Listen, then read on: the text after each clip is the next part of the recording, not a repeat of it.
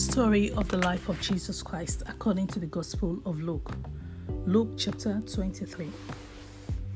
The whole crowd arose and took Jesus to Pilate and there accused him, saying, "This fellow perverts the whole nation.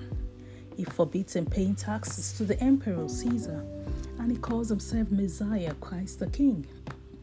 Then Pilate asked him, "Are you king of the Jews?" Then Jesus answered, "Thou sayest."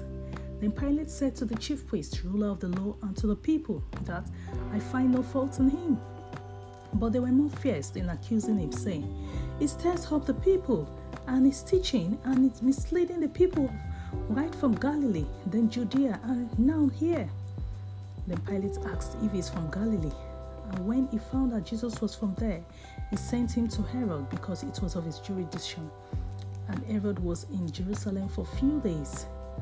And Jesus got to Herod. Herod was so glad when he saw him, because he has heard a lot about him, and he was hoping that Jesus would perform some miracle. Then Herod asked him a lot of questions, but Jesus did not answer him. Then Herod and his soldiers treated Jesus with contempt, mocking him, and he put a purple robe around him, mocked him, making jest of him, and he sent him back to Pilate. And when he got there, Pilate called the elders and all the people and said, "See, I have not found this man guilty of anything that is deserving of death. And even Herod has sent him back to us. So I will have him whipped and sent away." But the people were vehement in their accusation towards him and said, "Kill him and release Barabbas to us." For Barabbas had been involved in riots at the city and also in murder. But Pilate said, "What has he done? I will have him whipped and sent back." But the people shouted the more, "Kill him!" And the voice of the people prevailed, and Pilate passed the sentence on Jesus. And Jesus was led away to be crucified. And there was a man who was called Simeon. He was from the countryside. When the soldiers saw him, they said to him, "Carry Jesus' cross for him." And he carries the cross behind Jesus.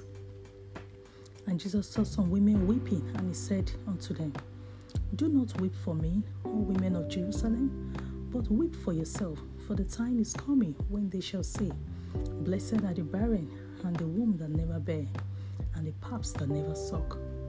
Then they shall begin to say to the mountain, Fall on us, and to the hills, cover us. For if they do these things in the green tree, what shall be done in the dry?" And there were also other two malefactors laid to be crucified with him.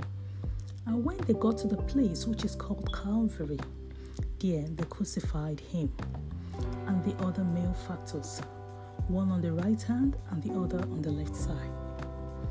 And she said, "Father, forgive them, for they do not know what they are doing." And they parted his raiment, casting a lot, and the people stood and beholding him. And the rulers also deriding him and saying, "Others he saved, he himself he cannot. For if he is really the Christ, the chosen one of God." And the soldiers also mocked him and gave him cheap wine of vinegar, and said, "If thou be the king of the Jews, save yourself." And a superstition was written also over his head, saying, "This is the King of the Jews." It was written in Latin, Greek, and Hebrew. Then one of the thieves who was hanged on the cross with him railed an insult on him, saying, "If thou art the King of the Jews, save yourself and us." And the other thief said to him, "Don't you fear God? This man has done nothing wrong to deserve the same punishment we both serve, for we deserve this punishment. But of what wrong did he do?" And he said, "Lord, remember me when thou comest into your kingdom." And Jesus said unto him, "Verily I say unto you, today thou shalt be with me in paradise." And it was about the 6th hour, 12 noon, to the 9th hour, that's 3 o'clock in the afternoon. The sun was darkened, and the veil of the temple was torn in two, and Jesus cried out, "Father, unto you I commit my spirit." And he gave up the ghost. Now, when the soldiers that were standing there saw what had happened, he praised God and said, "Indeed, this man was a good man." And all the people that came on there, beholding the sight, smote their breasts and returned. And all Jesus' acquaintances and the women that followed him right from Galilee stood afar off watching what was happening. And there was a man named Joseph, a counselor among the rulers, who was a good and righteous man, and he had not consented to the deeds of the other rulers. And he went boldly to Pilate to ask for Jesus' body so that he could bury him. And Pilate released Jesus' body to him. And he took Jesus' body and wrapped it in a white linen and laid it in the tomb, which no one had lain inside. The women who followed Jesus, the women who followed Jesus followed the man who was from Arimathea, a city of the Jews, for he himself waited for the kingdom of God. The women saw how he laid Jesus' body in the tomb, and they went back, for it was almost the Sabbath, and they went to prepare spice and ointment for Jesus' body, and then rested on the Sabbath according to the law.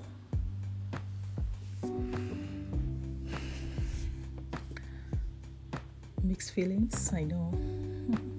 Okay, lessons I've learned from the above scriptures. The first lesson is Jesus chose his words wisely while speaking to his accusers or his adversaries. This is very profound, because even the scriptures say that when they bring you before the council, don't think about what you say, for God will put the right word in our mouth. Jesus was an epitome of wisdom. I love the way he didn't even respond to Herod at all. I mean, there are some people you don't just be silent, because no matter what you say, they'll use it against you.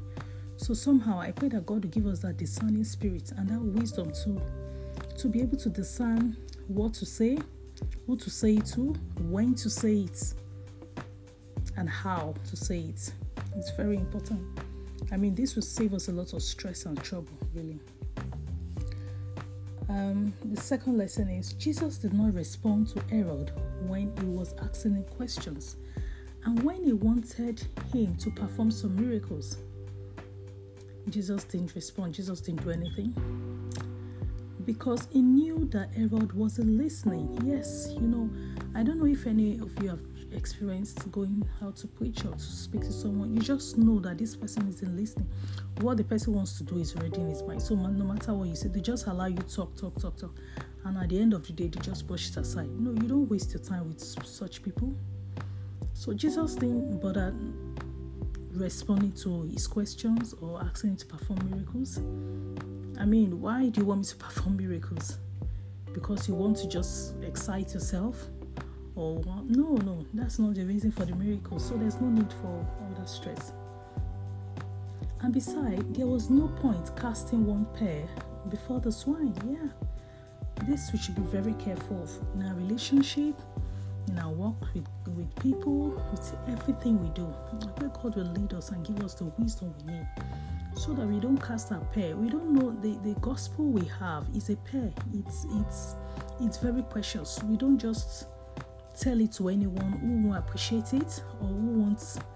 For instance, when you go out to evangelize and you give out the tract, I know we always like to give it to everyone, but I think it's pertinent for us to give it to those who will really value it, those who will read it, go through it, and there are people that this tract has actually blessed their lives and transformed their life. Yeah, we know that the word of God on the tract has transformed their lives. Yeah, we know that, and we also know that there are people that immediately when you give to them, they just throw it into the bin. Yeah, that's like casting your pear among the swine.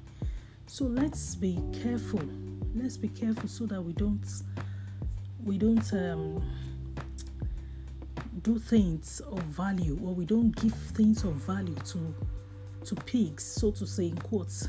When I mean pigs, I don't mean calling people pigs, but like the scripture says, don't cast your pear before the swine.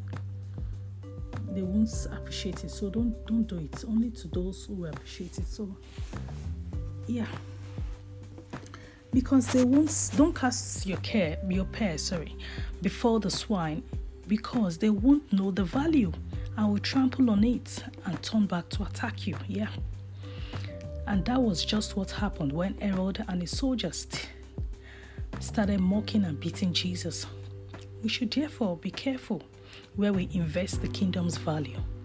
For instance, when we go on evangelism, let's pray that the Lord should open the hearts of the people to receive, and also we should pray that the Lord should open our own eyes to know what the people really want to hear, or to open our eyes to know those who really want to hear the gospel. No, sorry about that.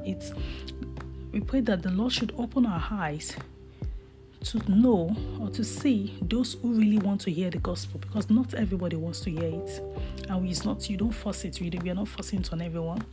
Those who really want to hear it, those are those that will value it. Their heart is ready to receive here. So the third lesson is, let us also pray that the Lord should help us, especially in our area of weaknesses, so that the enemy will not use it as an occasion against us. For instance, he sieved Peter. So let's be careful and let's pray that the Lord will help us in our times of weaknesses. He said that in our weaknesses, strength is made perfect. So let's lean on God always. Our hope is the hope that never wavers. Let's put our trust in Him and always pray, so that in our times of weakness, our faith will not fail. So the fourth lesson I've learned is the story of the man who buried Jesus, Joseph the Arimathea. A city in Judea actually stood out for me because he was one of the elders, but he did not agree to what the others were doing. He chose to stand out. He was different, and he was also a disciple of Jesus, as recorded from the book of Matthew. He was bold enough to go and meet Pilate to give him Jesus' body. In other words, to do the needful. God wants us to do what is right and to always do what is right, to stand out and to be bold. In the face of injustice, let's be bold. Quietness is not humility. When you need to speak, you need to speak. Because we know the truth. So we know the truth, that we have what it takes by the help of the Holy Spirit to make changes, to make the right changes. Let's don't be timid, let's be bold. Now, I really love this man from Judea, Joseph the Arimathea. He was one of the elders, the Pharisee. He was one of the elders. He was wealthy. But at the same time, he stood out. So we don't need to belong. We don't need to feel among, but let's try to stand out. Let's be different. So I pray the Lord will help us in the face of temptation. Lord, help us to stand out and to be different. Thank you for listening.